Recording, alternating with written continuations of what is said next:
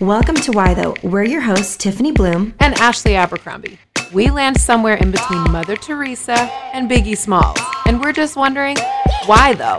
We all have questions, from our existential crisis curiosities to our, hey girl, why your eyebrows look so good though? And we want to tackle all of those questions with you.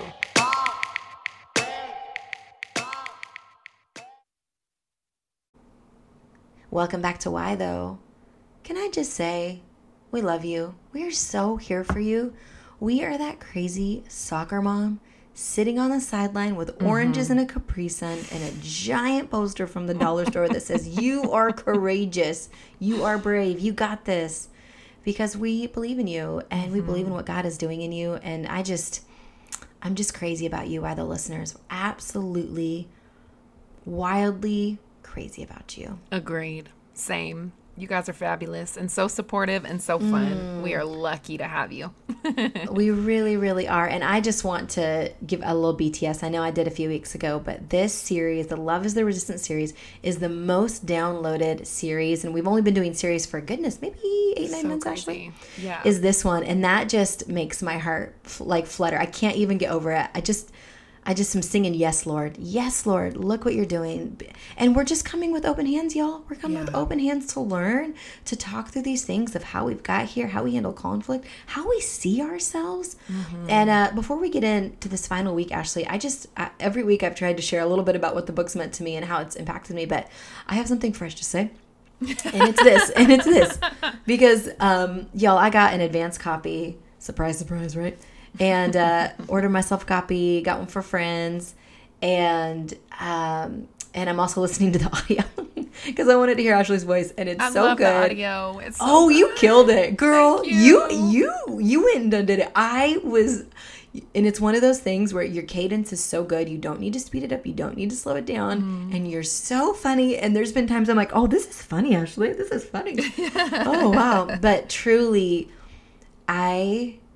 I felt like I had such a shepherd, truly, like with the staff leading me through these difficult conversations and through these difficult moments and walking us through culture wars. Like, you walk through so many modern events, as you guys know, if you've read it, and for those of you who haven't, you've got to check it out, and give such a wise perspective on things we've all experienced collectively over the past, especially the past 5 years.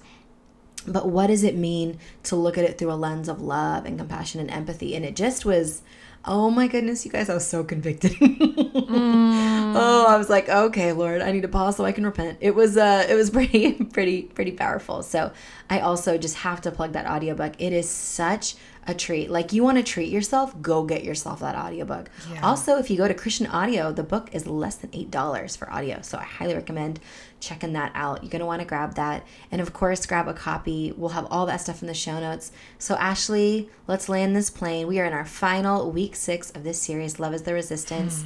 Share a little bit more about what we're going to cover. Yeah, so I thought that I would take you guys, Tiffany's already mentioned behind the scenes, but I thought I would take you guys on a little tour of what this last chapter is about and how it came about. And Tiffany knows this story along with many of my close friends, but I was actually not minding my business on Twitter. I don't know if anybody else has ever had this experience where you could just be quiet. It would be, you don't have to say nothing, but I couldn't help myself. And I commented on something on a girl's post, and she is like full throttle, almost outright wing of the body of Christ.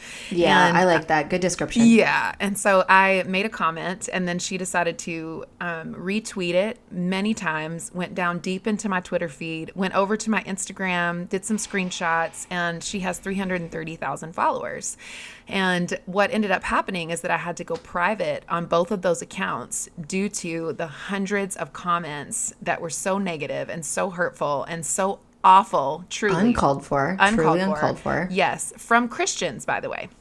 And so I thought, like, gosh, this sucks. And I don't know about you guys, but when I read the book of Jonah, I think very often, I wrote a whole chapter about it because this means so much to me, but Jonah really did have a deep abiding anger at the Lord's mercy and the fact that God was willing to save people that Jonah didn't believe should be saved. And when I thought about this girl who considers herself a Christian and all the Christians who began to comment hundreds and hundreds and hundreds of things on Twitter and on Instagram, and then I thought, like, Lord, when I get to heaven, if I see them, I'm going to have words.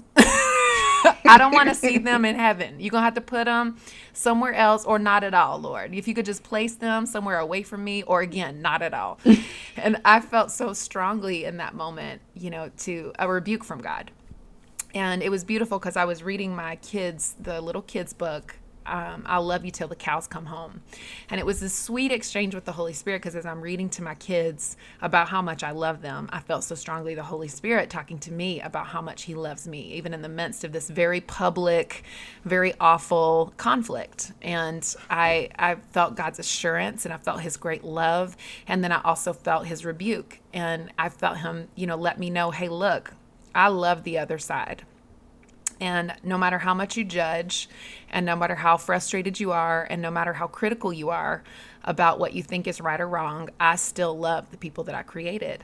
Mm-hmm. And I began to write my final chapter in light of that particular instance.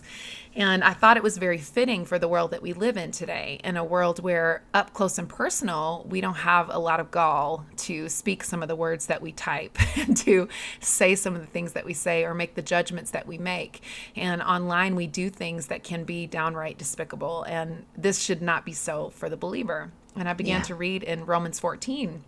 And it's this great passage the Apostle Paul is writing, and he's talking about people who have weak faith, or people that we assume have weak faith. And he talks about, those who decide to eat meat and those who don't decide to eat meat, those who do this or that and those who don't do this or that. And basically he's communicating, like, don't pass judgment on anyone.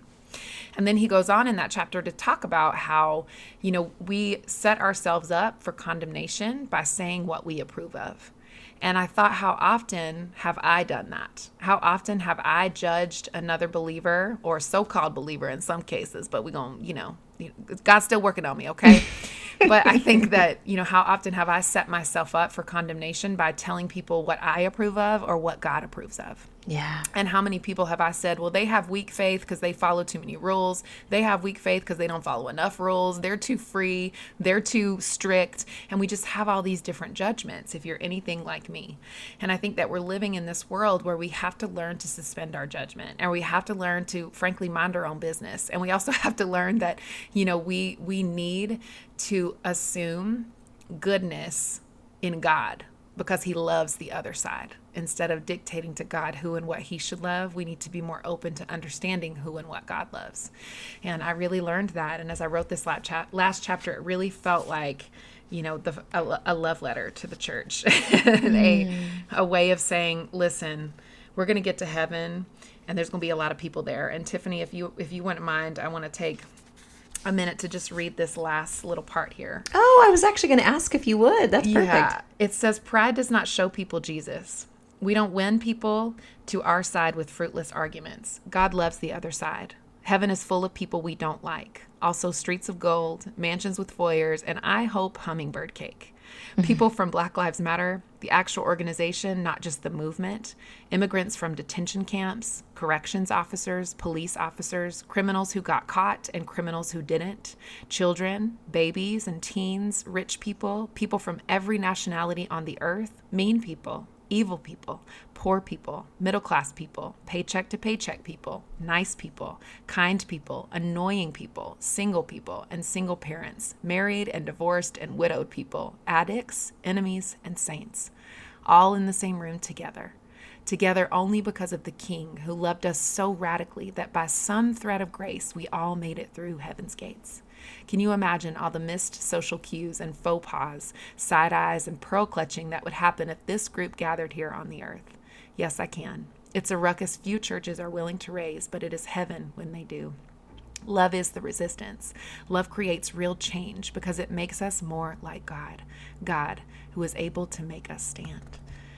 And just that last part about God being able to make us stand. That's what the Apostle Paul is writing to the church in this letter. And he is writing to them saying, you are not the one who makes God's servant stand.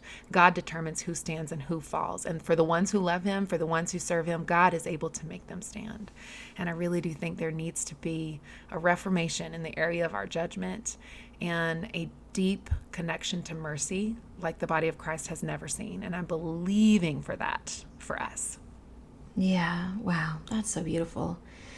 When I think about the power of love and its ability to invite it rather than exclude, that's so powerful when you think of we've decided who gets in and who gets out. We've put up all these guardrails and a locked gate, dare I say, of who's valuable and who's not. Yes. And it's such dangerous territory. Yes. I grew up in a pretty conservative area, in a very rural area, and it wasn't ever outrightly spoken of who had value and who didn't, but it was so implied, Ashley. And I think now as an adult, I'm like, oh man, I wish I could have known the whole time that everybody was valuable. I just wish I could have known. I wish I could have been able to grasp that idea. Now, here's an adult. I see this beautiful wide world where everyone has something to bring to the table and everyone is intrinsically wonderful and good because they're made in the image of God. And I even said to my husband the other day, I said, I'm so glad we get to tell our kids the truth. Like, I'm so glad we don't have to erect this house of cards where, oh, if you do that, you're bad, or if you do this, you're good, or look at the Bible as here's who is good and here's who is bad, versus seeing everyone is messy and in need of love. And when they had love, everything changed. And so when we see that love is the resistance, it's this giving in. It's not this fighting for. It's this giving in to our true identity of who we really could be when we decided everyone is valuable, including ourselves. And when we decided that love is far a greater gift than fear or judgment or anything that doesn't include mercy, just as you said. There's too much goodness, you guys. I think we spend so much time just bound by judgment of others or fear of what could be, and we're really missing out on this vibrant, robust life that is offered in Christ that requires messy, right? It requires leaning into loving people that maybe we wouldn't have thought we could ever love. Yes, I wholeheartedly agree with you. And I feel like sometimes I'm so grateful for the tiny little Southern Baptist church that raised me because, you know, I wrote about this and I've talked about it on here before, you know, because Tiffany and I love to explore like our history for those who are new. And also, you know, what's the church looked like? You know, how did it shape us? How did it form us? I think it's really fascinating to consider how your faith experiences inform who you are. But I remember being part of this church where it was full of people who were either elderly or who, you know, were in poverty or somewhere lower, you know, lower working class. And I think that in and of itself was so helpful because my pastor, you know, his name was Pastor Freeman, and he very often just taught us how to survive our lives. And there wasn't a whole lot of dogmatic rhetoric. He never told us how to vote or how to think about social issues or civic issues. He was literally just equipping people to love and equipping people to survive and equipping people to be okay in their circumstances. And one of my favorite stories about that little church that I was raised in is there was this little boy and he would come to church every 6 weeks. And his family lived in the neighborhood and, you know, they were struggling financially. And he would come to church sometimes and just sit on the corner. And when the deacons, the old school deacons, would pass the offering plate, you know, they would let him, he would just reach in and grab like a $5 bill and put it in his pocket. And nobody ever said anything. You know, they just like let him, the deacon would just smile at him, pat him on the head and keep it moving. And it's not that they were, you know, wanting a child to learn how to steal or anything like that. But it was also just this affirmation of like, hey, we see you, take what you need. And it was really just beautiful. And growing up and seeing those experiences, I think was so valuable. And so it really has been a shock to my system, you guys, in the last 5 years. And to see, you know, how believers behave and how they understand social issues, and, you know, not being raised in a Christian home either, I think made a difference for me because, you know, my parents had two different ways of voting. So they would often debate issues or candidates or, you're canceling out my vote, you're canceling out my vote. But, it never meant that, anybody had to lose their standing in relationship or that somebody was going to be divorced from the family because they thought about, an economic issue or a social issue in a different way. And so I've been disturbed by what I've seen. And it has kept me up at night. And I just believe that there's a better public witness. And to your point, Tiffany, I'm so thankful for the things that we can unlearn, even in my evangelical 20s, going off on the deep end in a non-denominational church, feeling like, man, I really did learn some low-key stuff that was really not good and really not God. And I thought it was biblical, but it was actually church culture. Cultural, yeah. And I think that, it's beautiful to be able to offer people another way. And I'm messing some stuff up with my kids, but I'm very thankful for the freedom and the understanding that people are created in the image of God. And we have a responsibility to them to treat them this way.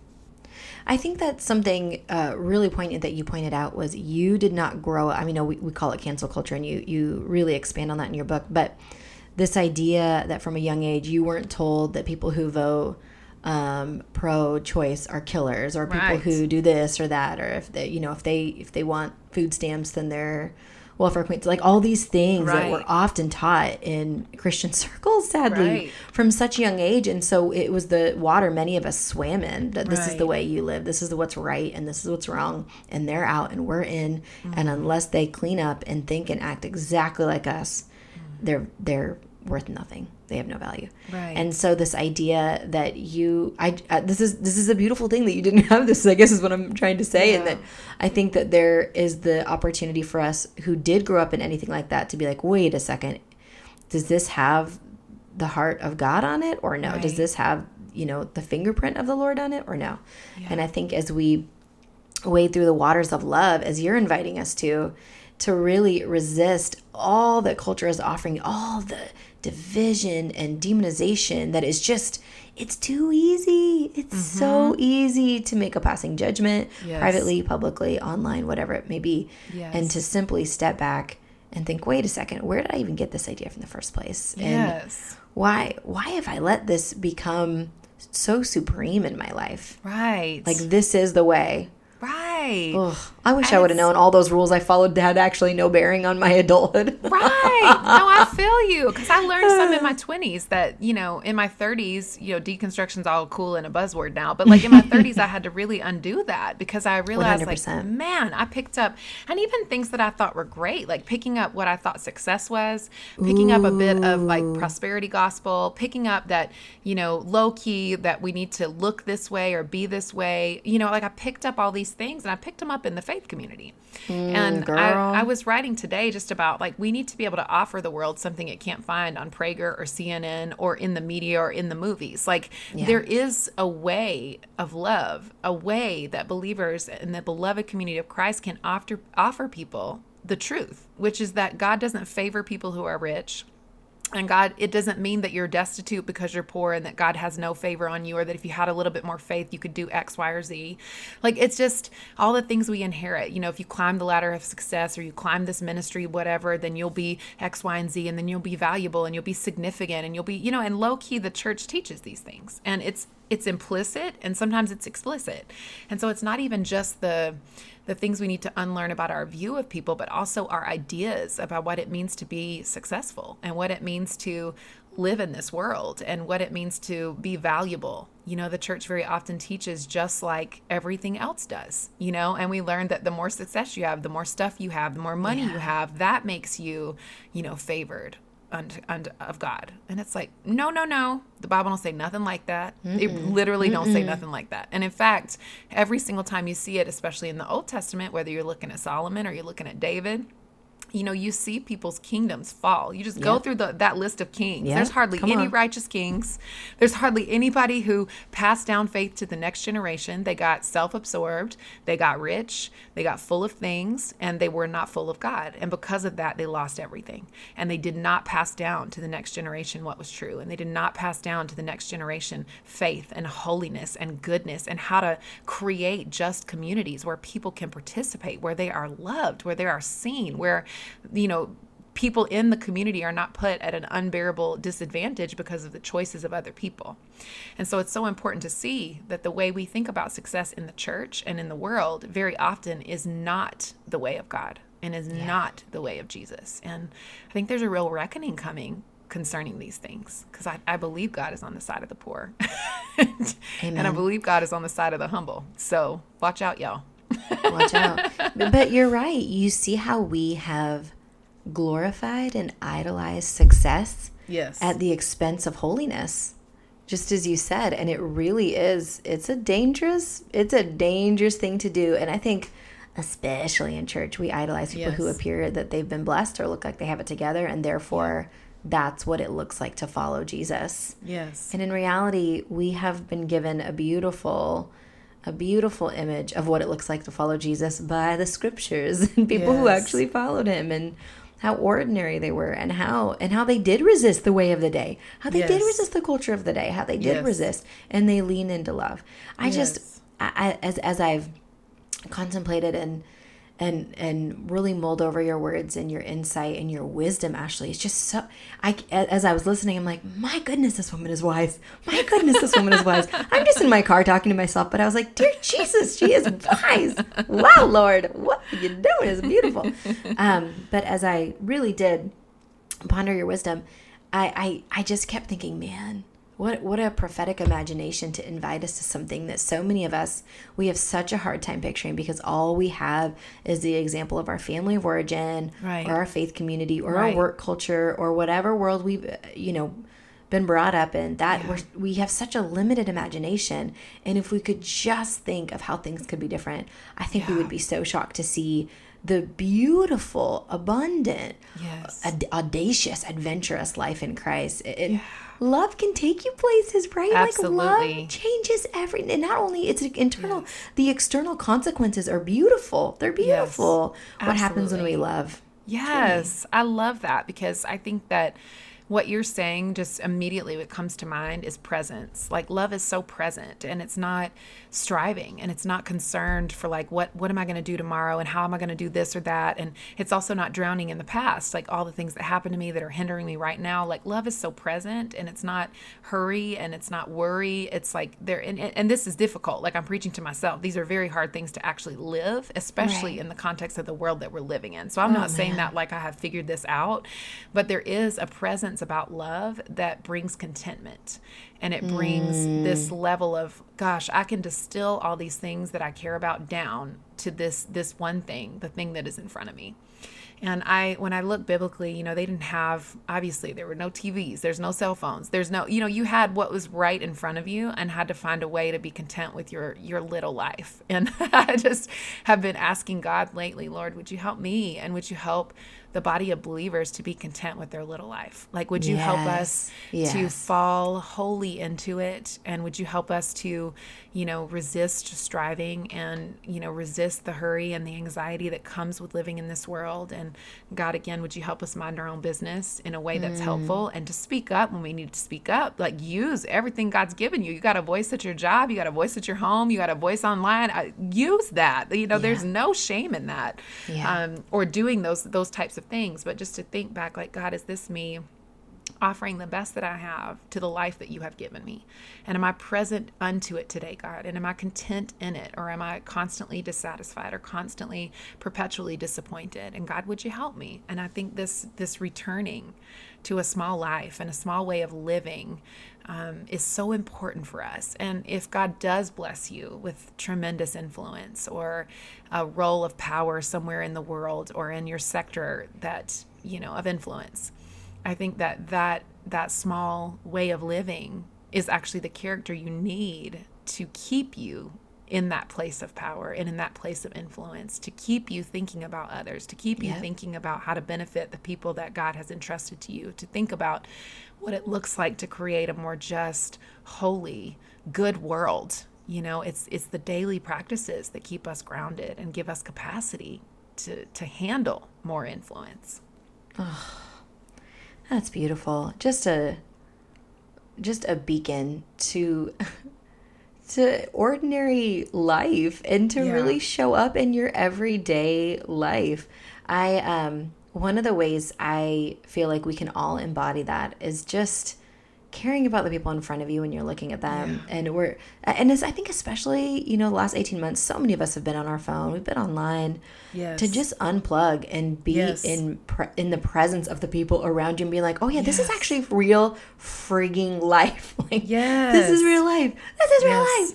Not me arguing with somebody on the internet, like this is real life. This is the real ordinary life. That's Ashley, right. You done did it. May I pray? I'd love to close in prayer over just those who are going to read this and those who have yet to, and just the impact it's going to make. Lord, I just come before you and I join along with thousands of others who are in this together. We're learning. We're coming to you open-handed to understand the nature of love, to understand its power to resist the way of the world, the way of the flesh. Oh, Lord, we just ask right now that you would continue to go before this book for all who will read it. Would they absorb it? Would it transform them? We know that words change worlds. Yeah. They give us ideas and beliefs that maybe we didn't have before. They move us from here to there. And you have used Ashley in such a mighty way as a shepherd. I feel like she's just reaching out, grabbing our hand, and inviting us into the messy, nuanced conflict that so many of us are avoiding, hiding our head under the pillow, and inviting us to see you in them, inviting us to practice the way of you even in the tense moments. We're not to avoid the tension. We're to manage it. We're to learn from it. We're to love through it. So Lord, we say thank you in advance for all that you're going to do, for the thousands upon thousands upon thousands who are already read it and are going to read it. We know that it's your Holy Spirit who does the heavy lifting through each and every word, through each and every paragraph and line. Yeah. And we ask the victory would be yours. And why the listeners, we say thank you. Thank you for this journey. Yeah. We are all learning here. We're all in this together. Yes. And the journey is only getting started. We love you, love you, love you. Very much so. Have a great week, you guys. Bye-bye. Hey, listeners, remember to subscribe and comment. It helps others to find the show. To learn more about Tiffany's writing, speaking, or books, visit TiffanyBloom.com. To learn more about Ashley's writing, speaking, or books, visit ashabercrombie.org. See you next week.